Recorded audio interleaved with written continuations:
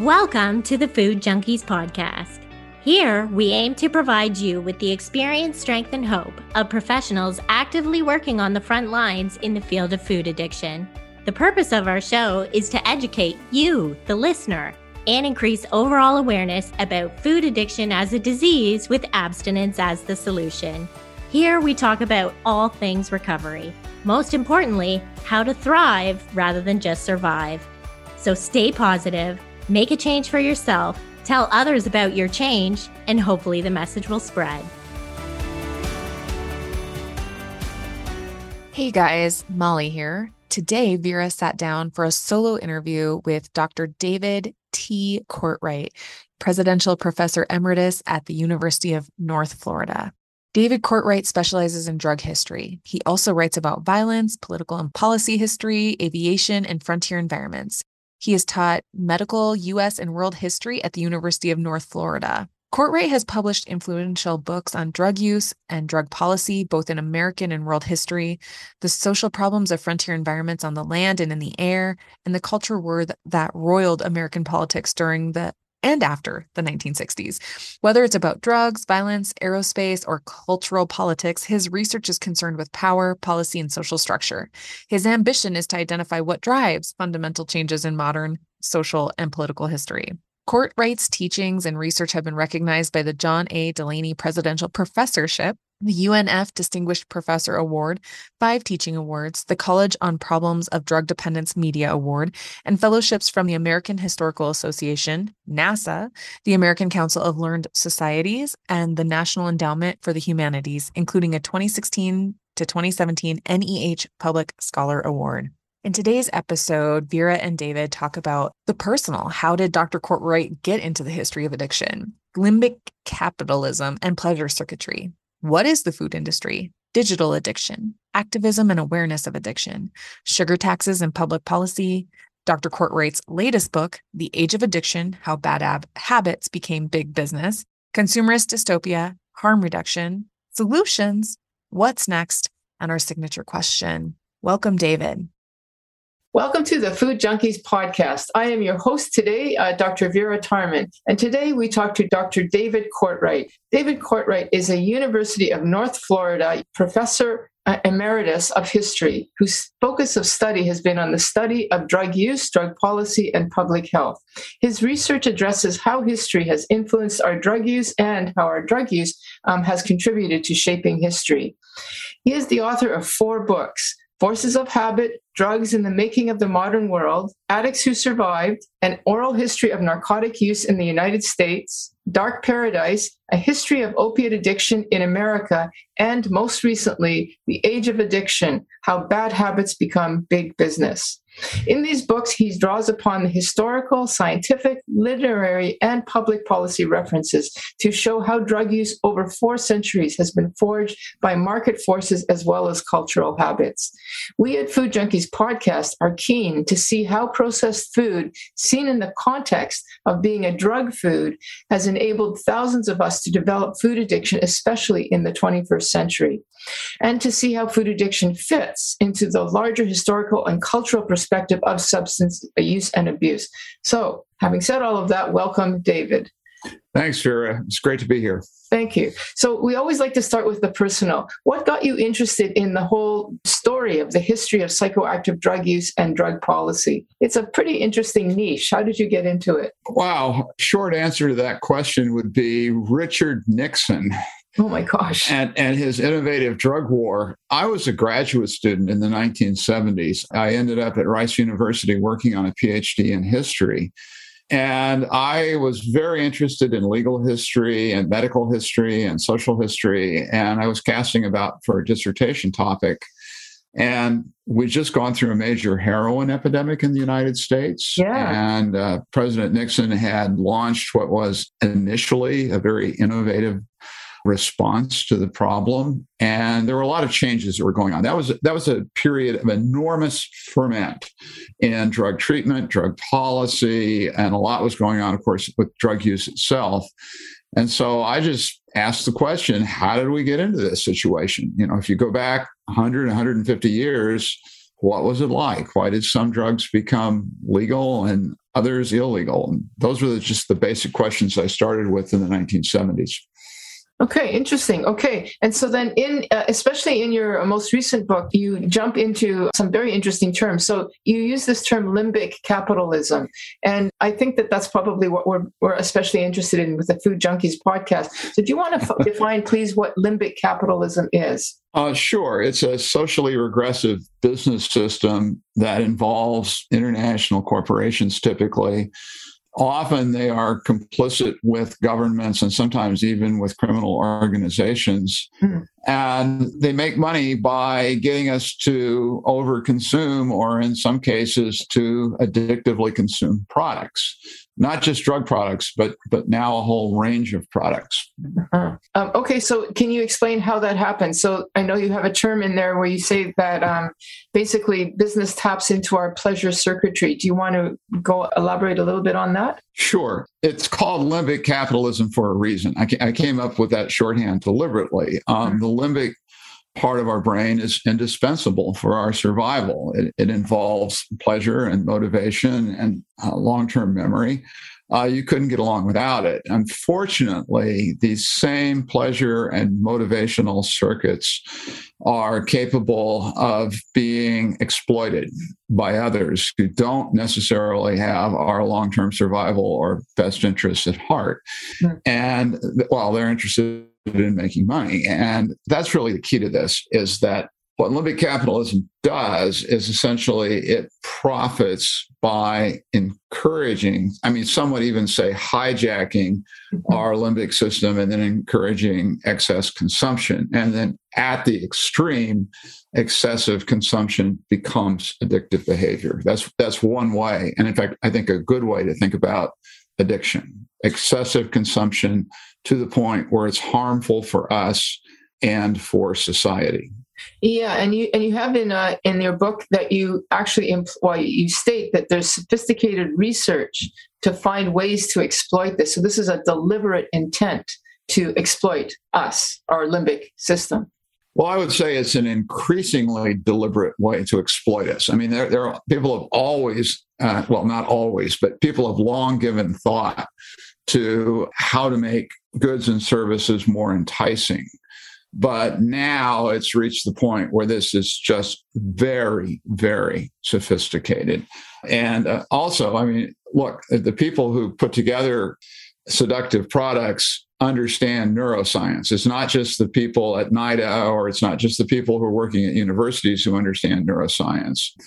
It's been clear for at least half a century that people in these industries have an increasingly sophisticated understanding of basic neuroscience and what pushes our buttons in the limbic system.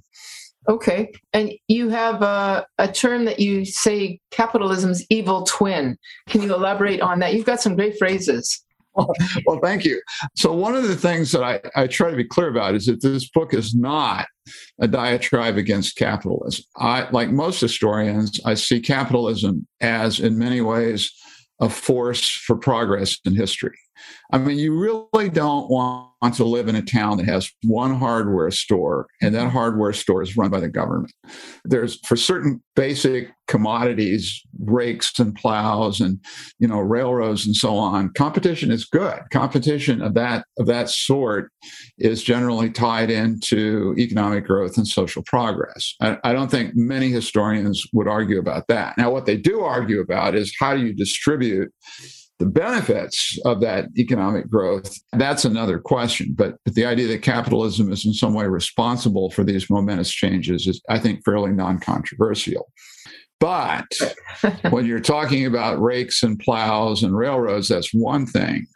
But when you're talking about hyper-palatable food or potentially addictive drugs or pornography or gambling or things of that nature, then the nature of the product itself leads to trouble, especially among those who are heavy consumers.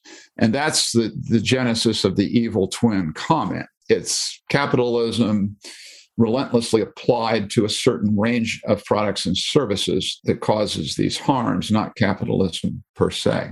Right. Okay. Well, I mean, in that same sort of paragraph, you imply that there's a kind of immorality that here, because it's not just, the progress of history marching on. Like that deliberate intent to cultivate addictive behavior, which is damaging, there's an immorality that's implied here. Wouldn't you agree? Oh, sure. I mean, look, the essential trade-off here is between private wealth on the one hand and public health on the other.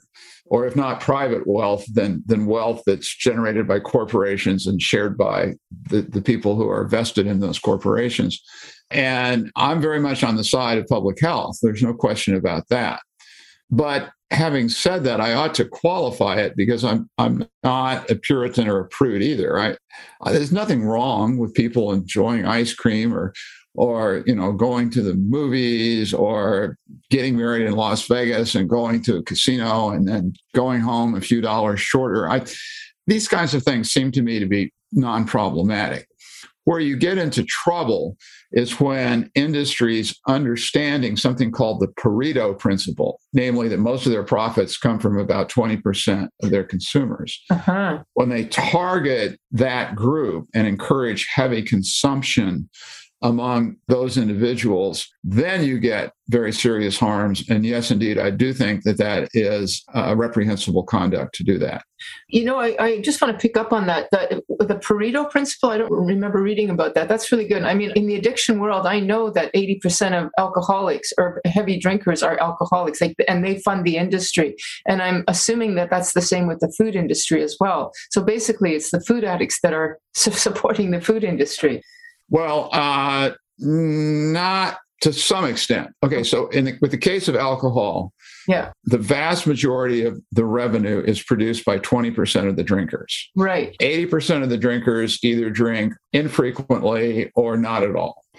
And then, but there's 20%, and I think that's probably people who are consuming at least 1 or 2 drinks a day or more on up to 3, 4, 5. They provide most of the profits. Although I've not made a similar study of the distribution of food profits.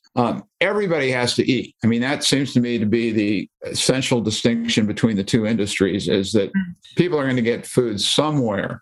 But yes, you're right. Those people who are morbidly obese or in some way, shape, or form food addicts are adding more to the bottom line of the industry than people who are normal eaters. 3 times a day, I have a meal. I don't snack between. I'm not a big consumer of expensive or exotic foods. Those kinds of individuals profit the industry, but a larger share. And what that exact share is, I don't know, but a larger share of the profits are coming from the heavy consumers, obviously. Yeah. So I guess if we were thinking about capitalism, the sort of evil twin versus just capitalism, that would be like if you're looking at the food industry, organic versus non-organic would be, we all have to eat and we all eat vegetables, or many of us do. But the evil twin part is the part where they hijacked and they really encouraging people to eat specific foods, not just in general. So that's where we get into the twin thing, right? Right. Well, let me go back to the first part of your very interesting question, which is, what is the food industry? Farmers producing staples are not, well, I guess they're complicit in this in the sense that they're providing the raw ingredients. But that seems to me to be a very different sort of enterprise from a very sophisticated and very large food company that hires research scientists that have access to thousands of artificial flavors and figure out how to, and I'm sure Michael Moss's book, which is a very good discussion of this, who spent a lot of time thinking about how do we put these things together to maximize the burst release of dopamine, which is really the neural common denominator for all of these behaviors. And that's something I noticed, by the way, throughout history. So this book, The Age of Addiction, is fundamentally soup to nuts, starting in prehistory and on down to the present. How did we get into this predicament? Yeah. And one of the things that I think is important to understand, especially with respect to food addiction, is that a lot of the technological advance and the seductiveness of food comes from blending. So it's not just that you add salt or you invent the potato chip or you do this or that. It's that you bring these things together. All right. And then packaging becomes part of this and marketing becomes part of this. And it's the same thing with, for example, casino gambling. All right. Now, are some people addicted to video poker? Yes. But when you go into a casino, it's about a lot more than video poker. It's about alcohol. In Las Vegas, it's about smoking. It's about restaurants. It's about sex. Historically, casinos have been places of prostitution or easy sexual availability of one sort or another. And so what limbic capitalists do is they create what I call either blended hedonic environments, like That's a casino. Great way to put it. Yeah, you got. Yeah, where there are all kinds of pleasures on offer. Come to Las Vegas and you'll get more than gambling, right? Yeah. Or they create blended hedonic products, and this blending, for practical purposes, it doesn't really know any bounds. I mean, now think about the people who are putting together legalized cannabis. Oh, I was going to get to that. Yes. Well, with food. All right. So you've got something that's already hyper palatable. Yeah. And, let's add a good dollop of THC to the mix. Yeah. And see what we get. So this is one way that limbic capitalism is advancing, if that's the right word. It's by constantly adding new ingredients and new dimensions to the pleasure experience. Yeah, I was going to ask you about the marijuana thing and how that fits. I think that you've just described it so well. I mean, it's such an industry in and of itself in the last couple of years, and adding it to food, edibles. I mean, you've got it right there. You're getting the tasty brownie along with the heightened experience, which will just make you want to eat more. Like I don't know I fear what's going to become of us as a people with this new advance. Well, and there's something that's even creepier about this, I think, which is that who likes gummies? Who likes edibles? Oh, yes. Answer, kids. Yes. And another principle of limbic capitalism is you want to get them started young. Okay, so the sooner you can start somebody on a smartphone, or the sooner you can start them smoking or using drugs or drinking alcohol. Every study that I know of shows that that's the group in which you're going to have problematic behavior emerge later on. The sooner you start, the sooner you train your brain to respond to these substances and develop the conditioned responses, the more likely you are to develop a full-blown addiction. Yeah. And so I heard you say smartphones. So, I mean, we were starting with the concept of edibles, gummies, because we know kids are eating candy and stuff, but we're also giving them smartphones at a ridiculously early age. And for sure, you get the dopamine ping with that. And isn't that just a gateway to further addiction in the future? Well, that's actually a complicated question. So let me unpack that. Okay. When we talk about digital addictions, yes, I mean, there are conditioned responses people have to the hardware itself. There are people who feel phantom vibrations when they have the smartphone in the hip and they think it's gone off and they've got to check their news feed or whatever. The technology itself is in some sense, if not addictive, then certainly deeply habit forming. And that in turn is made more salient by the fact that it's hard to live a normal social life without access to this technology. But then another way to think about internet-connected devices, not just smartphones, but the laptop that I'm using to converse with you, any internet-connected device, is that it also facilitates the transmission of other more traditional vices. So pornography would be an obvious example. Gambling would be another obvious example. You can find all kinds of videos about how to grow cannabis, how to use cannabis, how to inject drugs, how to synthesize your own drugs. All of these things are there. And cooking shows. Well, okay. So here's where I back. off. Okay. here's where I back off a little bit. Like, Okay. I like Julia Child. One part of me thinks that Julia Child was some kind of a hero and an innovator. And by gosh, there's nothing wrong with enjoying a good French meal. But if you look at something like mukbang, which is this genre of television programs, YouTube programs typically that originated in Korea, where it's nothing but people eating, often social media influencers who are eating food and they're conversing and telling you how much you enjoy it. And they have these enormous plates of food. Wow, that they really? consume. Oh, yeah. Oh, gosh. You should do a podcast. I'm not aware of this phenomenon.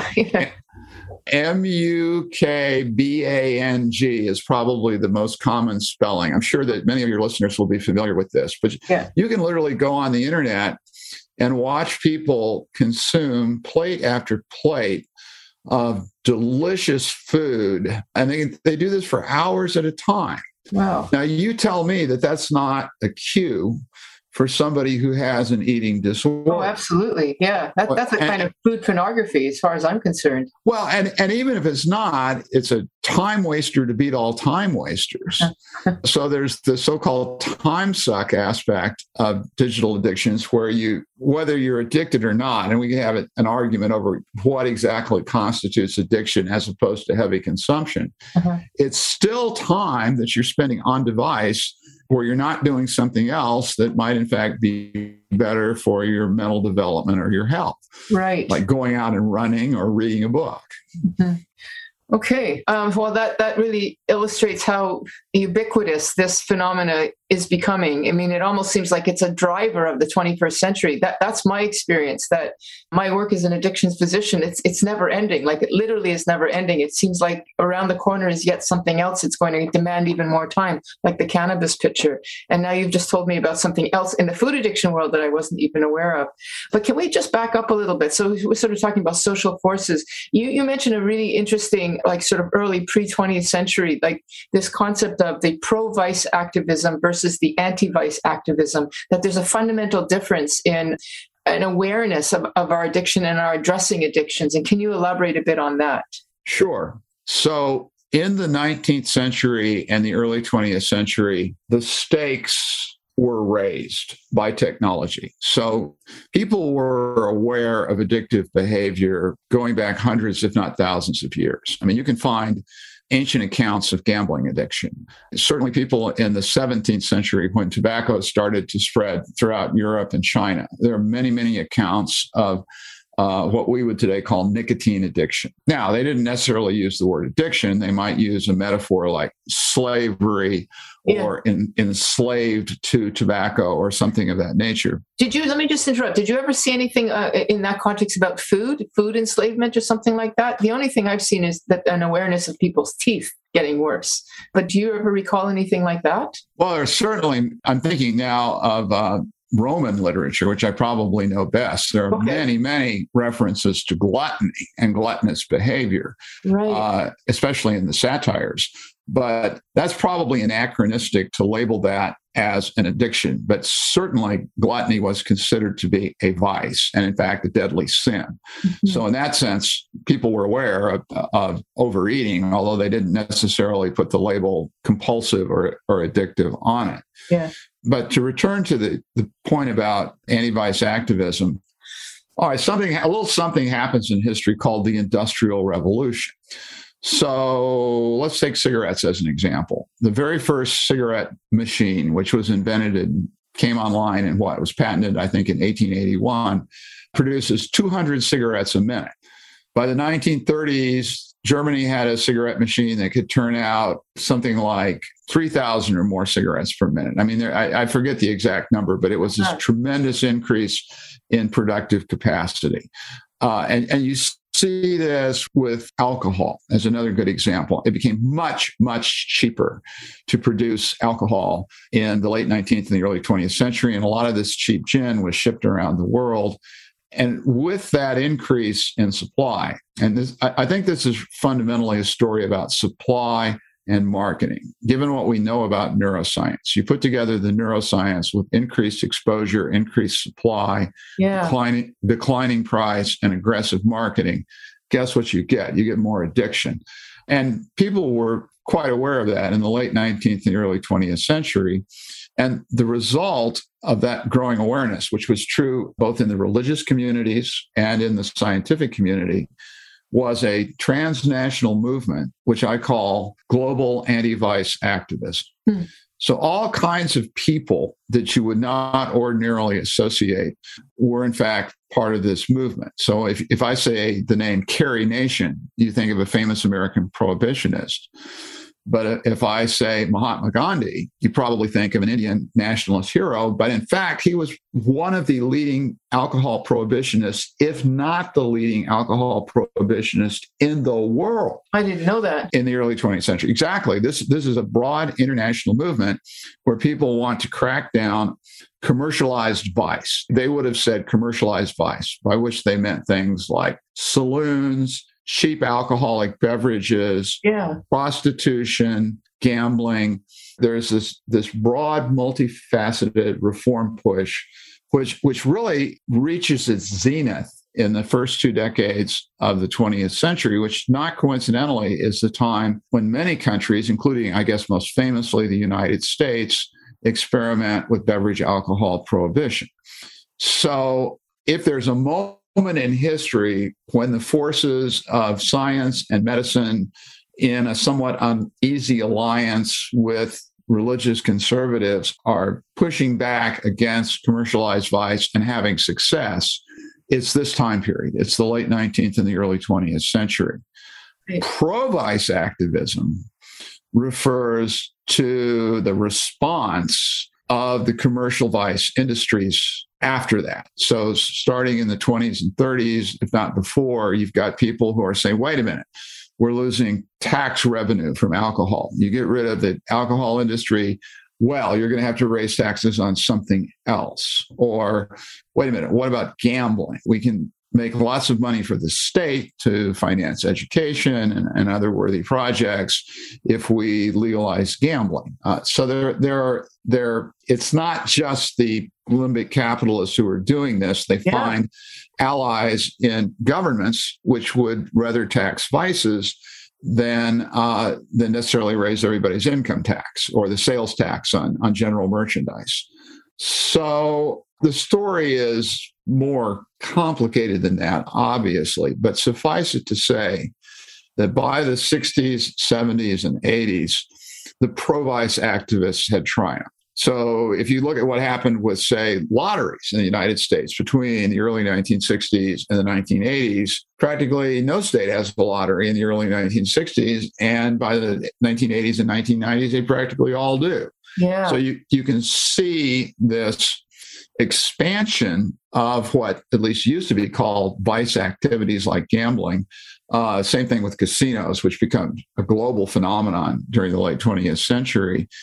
And then on top of that, you get the digital revolution as well, which then magnifies this and takes addiction in directions other than the traditional ones of gambling and so on. Right. Now, I'm just thinking with when we talk about how can we resolve some of the sugar issues, one of the things we're suggesting is maybe we should tax our sugars, like our pops and our candies, at a much higher rate to dissuade people. But the way you're talking, it almost seems like that's not going to make any difference. It's actually going to get the government more on board to not want to sort of make some of these foods illegal or problematic in the way that we're now doing with tobacco. Like taxing just simply isn't enough. I mean, is that so? Oh, no, I actually think that sugar taxes, which, by the way, have been adopted in a number of municipalities and countries with some success in the last 10 or 15 years. I think sugar taxes are a viable policy alternative. So it's not, but they're politically sensitive. I mean, are you, as let's say a Democratic candidate facing re-election in 2022, are you really going to propose a sugar tax at a moment in history when the inflation rate is above 8%? So there are other considerations, but generally speaking, tax policy is a viable approach to reducing the harms of limbic capitalism. Yeah, I mean, I would have said so, but it's just as you were saying that, I mean, if it's actually a form of income like lottery is for the government, it's not going to be in their interest to actually deny this or make it too difficult for industry to continue.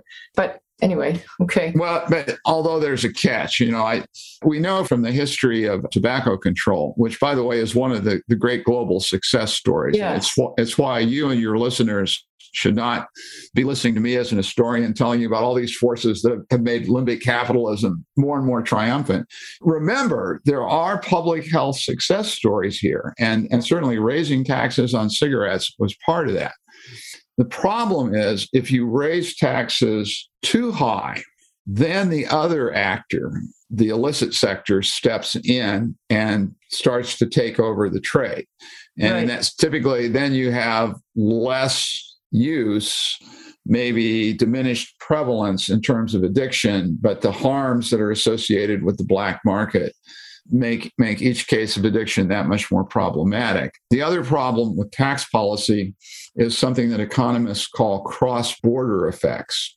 So that for years, there's been a lively cigarette smuggling industry in the United States based on the fact that taxes in, say, New York may be much higher than in an adjacent state. So people will load up with cigarettes in one place and go sell them in another place and realize profit. I think it was John Stuart Mill who once said that if you raise the tax on something high enough, especially for the ordinary working man, at some point it becomes a prohibition. Yeah. So that's something you've got to look out for. If you really jack up the tax to an extreme, then you're going to be dealing with the other side of the coin, which I mentioned earlier, the illicit sector. So it's not just legal corporations that do this. You also have criminal organizations that are involved as well.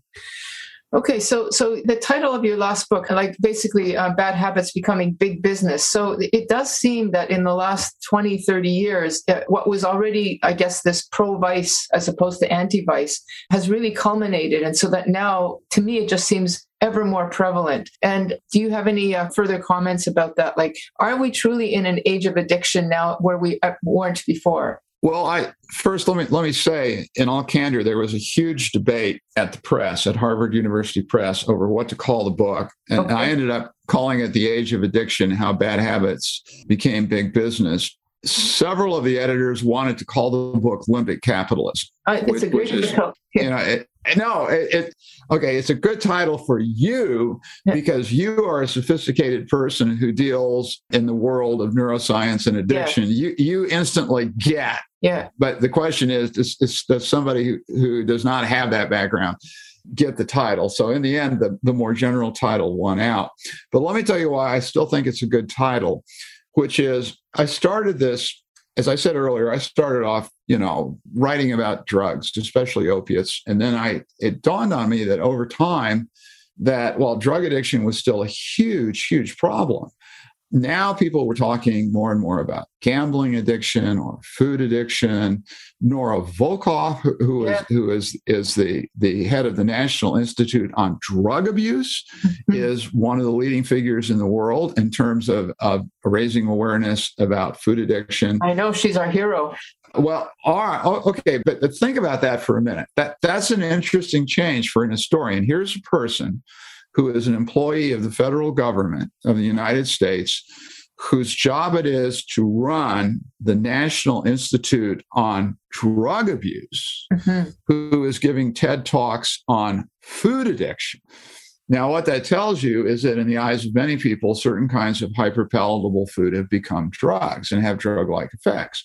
Yeah. All right. So anyway, I started this just simply observing that, wow, when people talk about addiction, they mean many more things than the kinds of traditional psychoactive substances that I've studied in my career.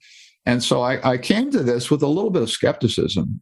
Is this just hype, or is it really the case that addictions are proliferating and becoming more of a public health burden? And I whatever skepticism I may have had at the beginning, I had largely lost by the time I published the book, because I think it's pretty clear that, yes, indeed, the number and type and the seriousness of addictions has worsened in the last 40 years. Yeah. And so you mentioned some pieces, like you've already mentioned the availability of all of these substances. So we're talking about gambling, we're talking about pornography, we're talking about foods. There's so much availability. And then you also mentioned that sort of drug engineering or of all of these things. So you have faster gaming machines than ever before. Opiates have become ever more potent. Like in the space of 2 to 3 years, we've gone from the lot of carfentanil. Like, I mean, things have become so potent, and then foods as well, highly potent. Yeah, I mean, just if I may interject something here, I think you make an excellent point about what's happened with opioids. Yeah. When people use drugs non-medically in the 19th century, there were a few people who experimented with laudanum and other medicinal opiates, and then from the 1850s on, there were people who would sometimes hang out in opium dens and they would smoke opium. Compare that to fentanyl or carfentanil and think about the fact that it's not just that it's been added to heroin or to counterfeit opioid analgesics.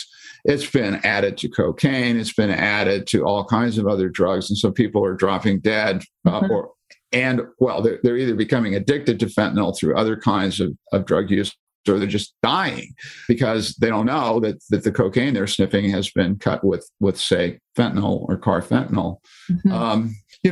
The reality of it is there is no such thing as safe recreational drug use anymore.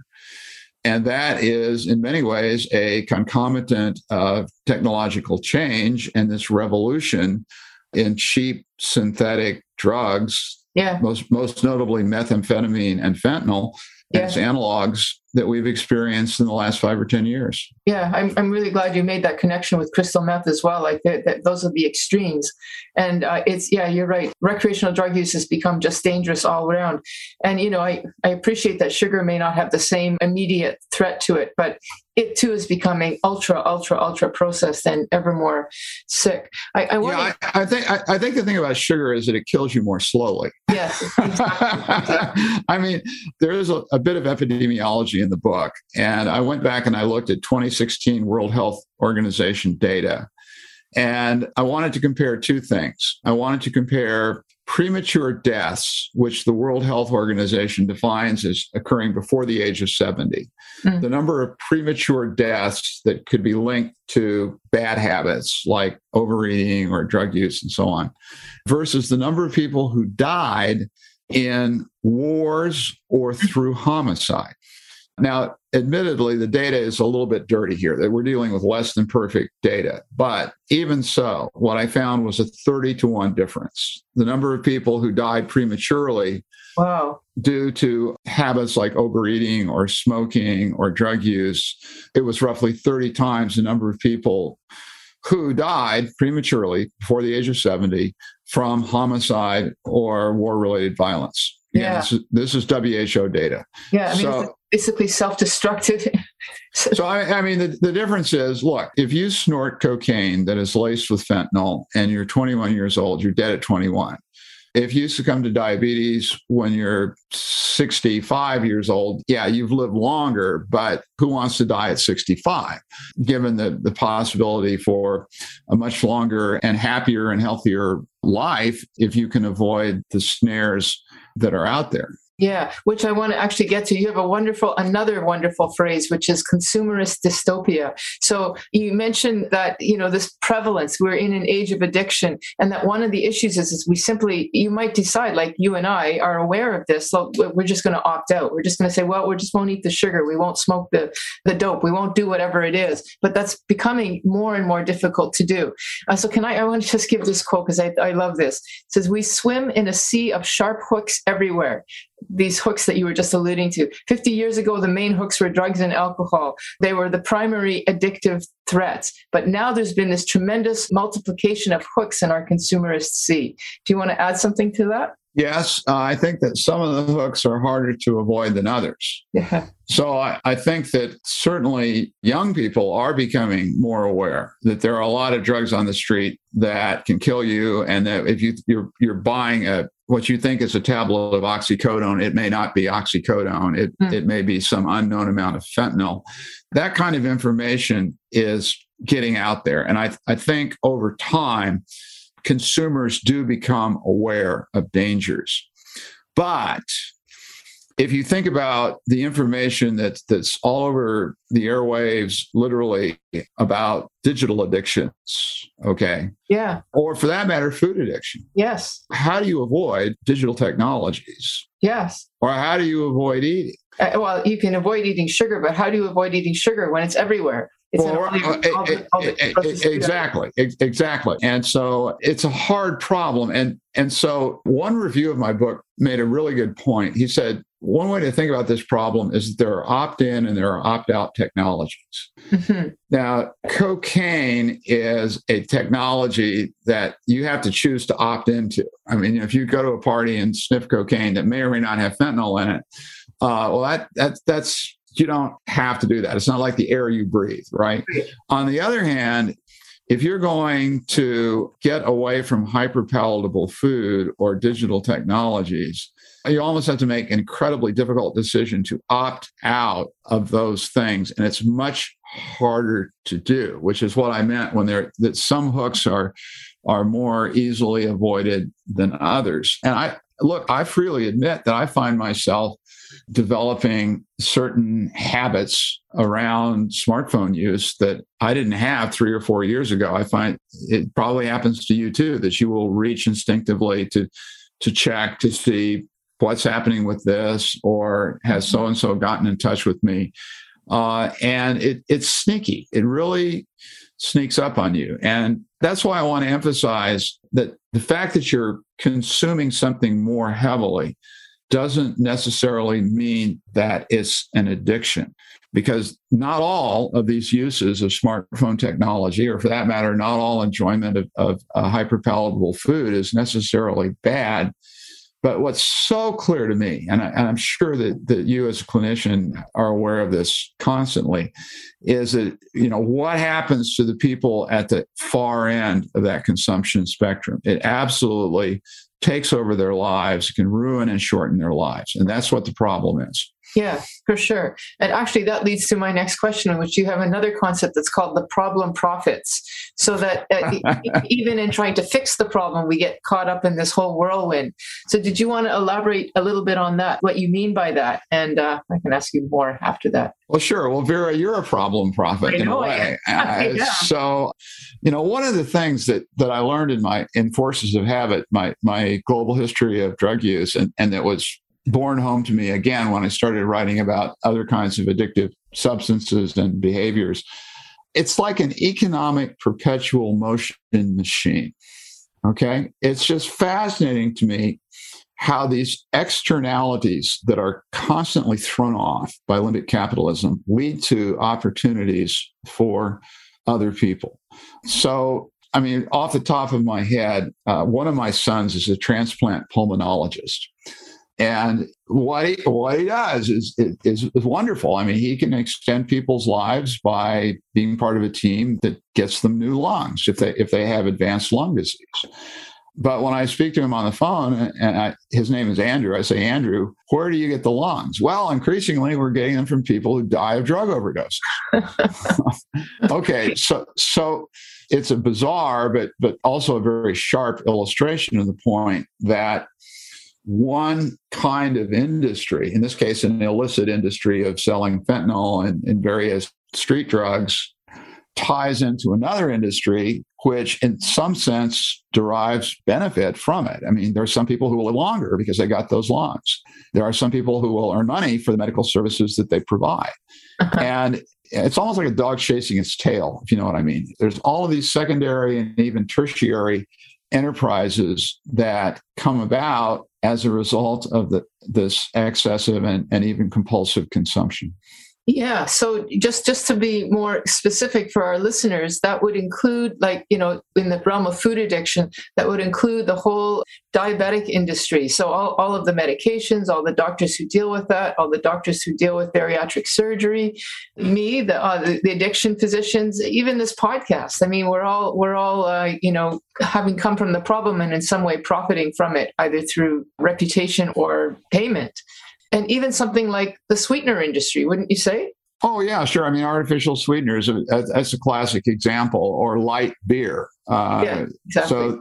So, or public relations firms that will print up those little flyers that you see in casinos saying, think you have a gambling problem? Well, here's a hotline number that you can call. And somebody got paid to design those brochures. Sure, you can just go on multiplying examples. So just to, because you talked about opiates and that was your initial interest area, would you say that the sort of the last 20-year concept of harm reduction is another example of a problem profit or not?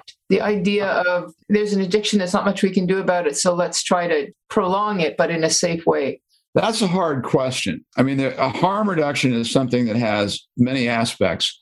I know people who were pioneers in needle and syringe exchange. Yeah. And, they were out there on a cold day in Pittsburgh or similar city, talking to people, handing out sterile equipment and bleach and talking to people and then trying to get them into treatment and all the rest of that.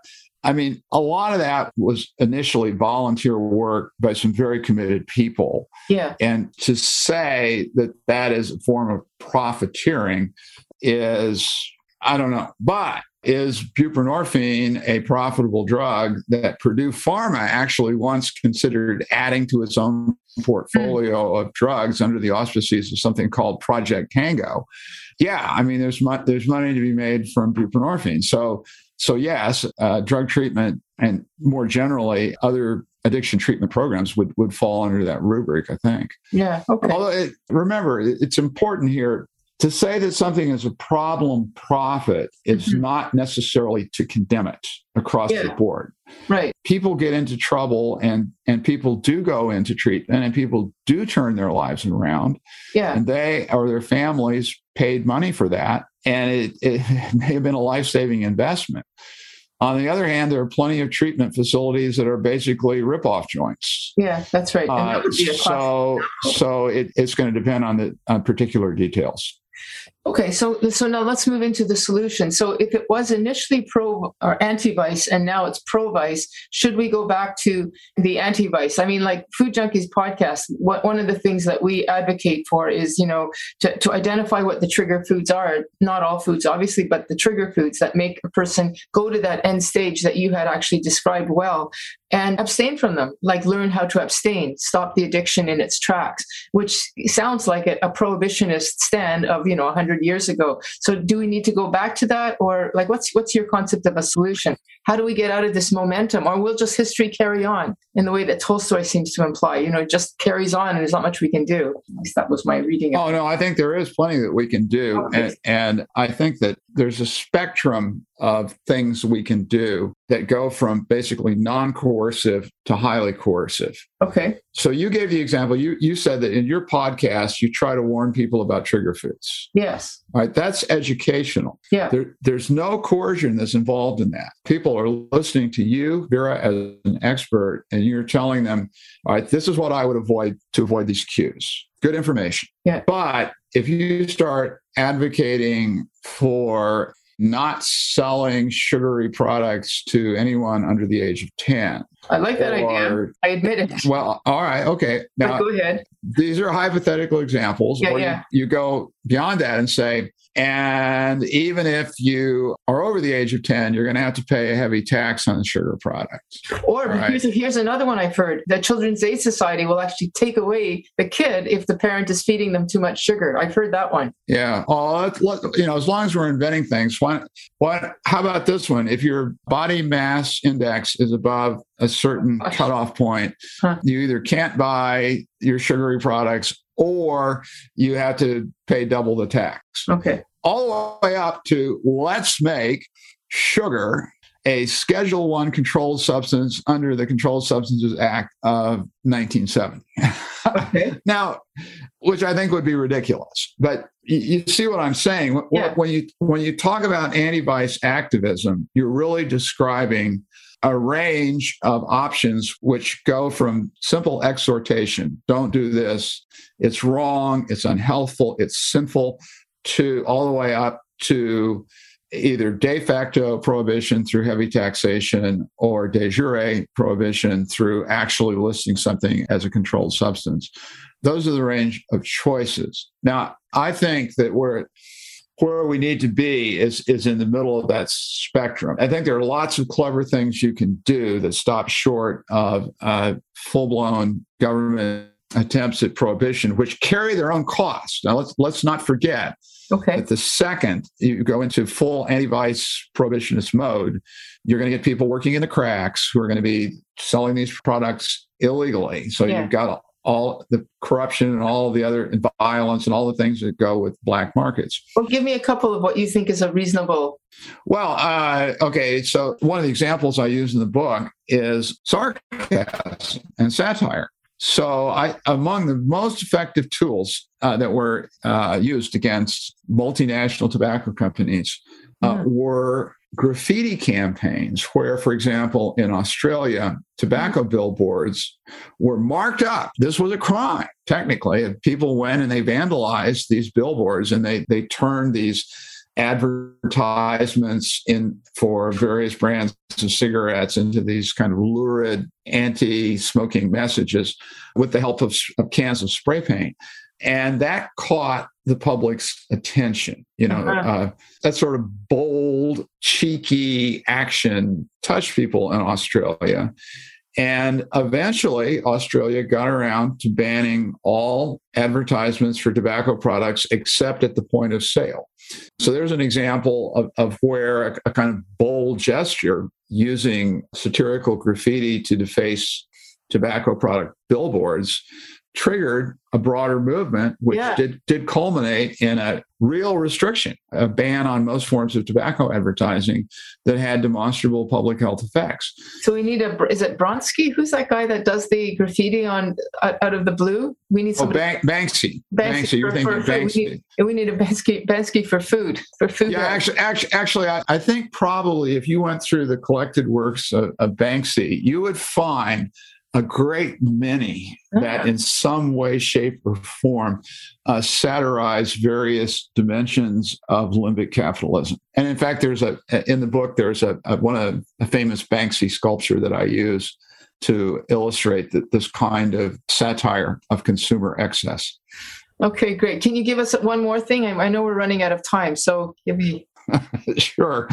You had, I don't know, the tax policy. I think you mentioned something like that. Oh, well, I'll just reiterate that point. I think that if you're a middle of the roader, that rather than prohibit something outright, generally the first thing you want to do is try to increase taxes. But that's not enough. I mean, you need to, if you look at the cigarette campaign, anti-vice activists did favor increased taxes on cigarettes, but they also made very effective use of public health announcements, about the dangers of smoking. And so it's that kind of combined approach. And then also it's important for your listeners to understand that you get generational effects. So that if you start to make these products more expensive, and you start to hit young people early with clever propaganda that's designed to, don't let them make a sucker out of you and all that, that's going to have an effect which may not be felt until years later. So one thing that commonly happens is that, and you can certainly see this with cigarette smoking, is that a generation that was thoroughly hooked by the marketing efforts of the tobacco industry, they're eventually going to die. And then as younger people came along in an era when the dangers of combustible tobacco products were emphasized, as they come of age, you're going to have less of that behavior. Yeah. So it's not like you're necessarily going to succeed simultaneously with every age segment in the population. Right. But you got to start somewhere. Yeah. And the other thing you mentioned is the class action suits. And, a great example of that would be with the fentanyl and Purdue Company, where we really nailed them finally. And we're, getting them ever more. And, eventually maybe something like that can happen with the sugar industry too. I don't know. Well, in the interest of disclosure, I should say that I am an expert witness for the plaintiffs in the national opioid litigation and have testified in several trials. And that's another thing. Although, as important as I think that effort is, and as much as I think the opioid manufacturers, distributors, and national pharmacies have to answer for, boy, it would have been nice if we could have prevented that situation in the first place. I mean, that's something, mass litigation, mass torts, that's not the world's best way to deal with a public health problem. I think that through taxes, through public health messaging, through education, these are the sorts of things that if you can prevent the problem from happening in the first place, better that should happen, better that primary prevention should solve the problem than a bunch of lawyers and judges and jurors and expert witnesses like me should get together 30 years later and try to figure out who's going to pay for the mess. That really is the long way around the barn. Okay, good. So for our listeners, The Age of Addiction, How Bad Habits Became Big Business is a must read in terms of giving a really good context to basically limbic capitalism. What is next for you? Or is that going to be the culmination of your career? Because it is a really fine book. Well, I published years ago, in fact, my first book is called Dark Paradise, which is a history of opiate addiction in the United States. And I, having become a kind of participant observer in the opioid crisis and knowing a lot about what's happened in the last 20 years, I think maybe I would like to go back and explain how opiate addiction became opioid addiction. That is largely based on synthetic or semi-synthetic drugs in the last 20 or 25 years. So that if I have another book in me, I think that's probably what it would be about. Okay, good. Thank you. And so we have a signature question, a final question, if you don't mind. What would you tell a younger version of yourself about addiction, or maybe the historical perspective around addiction? Something along that line. Something that you've learned over the years. Sure. So I would tell myself that I was wrong about heroin being the king of addictions. When I was doing my research on the history of opiate addiction in the United States back in the 70s and 80s, I used to think that everything else was candy. It's like, you want to talk about real addiction? All right. I've interviewed dozens of people who had serious heroin habits, and I've read all the medical literature, and I know a lot about addiction to powerful opiates like heroin. That's really addiction. I don't want to hear about gambling addiction and sugar addiction. Forget about it. I was absolutely convinced that addiction was about hard drugs, and that was just a function of where my own research energy was focused. I had blinkers on. Well, I would like to tell my younger self that those blinkers have been removed. Okay. And so we truly are living in an age of addiction in which, for economic and technological and social and other reasons, the situation has just become much more complex and much more serious. I mean, look, dead is dead. If you kill yourself through distracted driving because you've got your nose stuck in your smartphone and you're driving 55 miles an hour and you crash into a light pole, you're dead. If you die of a heroin overdose, you're dead. I mean, I think we need to understand that there are a lot of compulsive, harmful behaviors that can end your life. And I think we also need to understand that those behaviors are not simply a function of a bunch of criminals who are holed up someplace in Mexico making methamphetamine or fentanyl in a warehouse, but that it's much broader than that, that there's this whole very sophisticated, licit corporate side to that enterprise as well. which is essentially that evil twin of capitalism. Well, thank you so much, David Courtwright, for your time today. And listeners, please read especially his last book, The Age of Addiction, How Bad Habits Become Big Business, because it is ever pertinent to our discussion as well. So thank you very much, David. Yeah, and don't forget, the book is funny too. There's a certain amount of Black humor in it. Yeah. And lots of quotable quotes. Okay. All right, and thank you, Vera. I appreciate it. Thank you. Bye. Thanks for joining us this week on Food Junkies, Recovery from Food Addiction. Make sure to join our Facebook group, Sugar Free for Life support group, I'm Sweet Enough. You can subscribe to our show in iTunes or Stitchers. That way you'll never miss an episode. While you're at it, if you found value in this show, we'd appreciate a rating on iTunes. Or if you'd simply tell a friend about the show, that would help us out too. Don't forget to pick up your copy of Dr. Tarman's book, Food Junkies, which is available on Amazon. If you have any additional questions, both Molly and Clarissa are food addiction professionals and work one-on-one with clients. You can find their websites and email addresses in the show notes. Be sure to tune in every Friday when our new episodes drop. As Vera loves to say, the power is ours.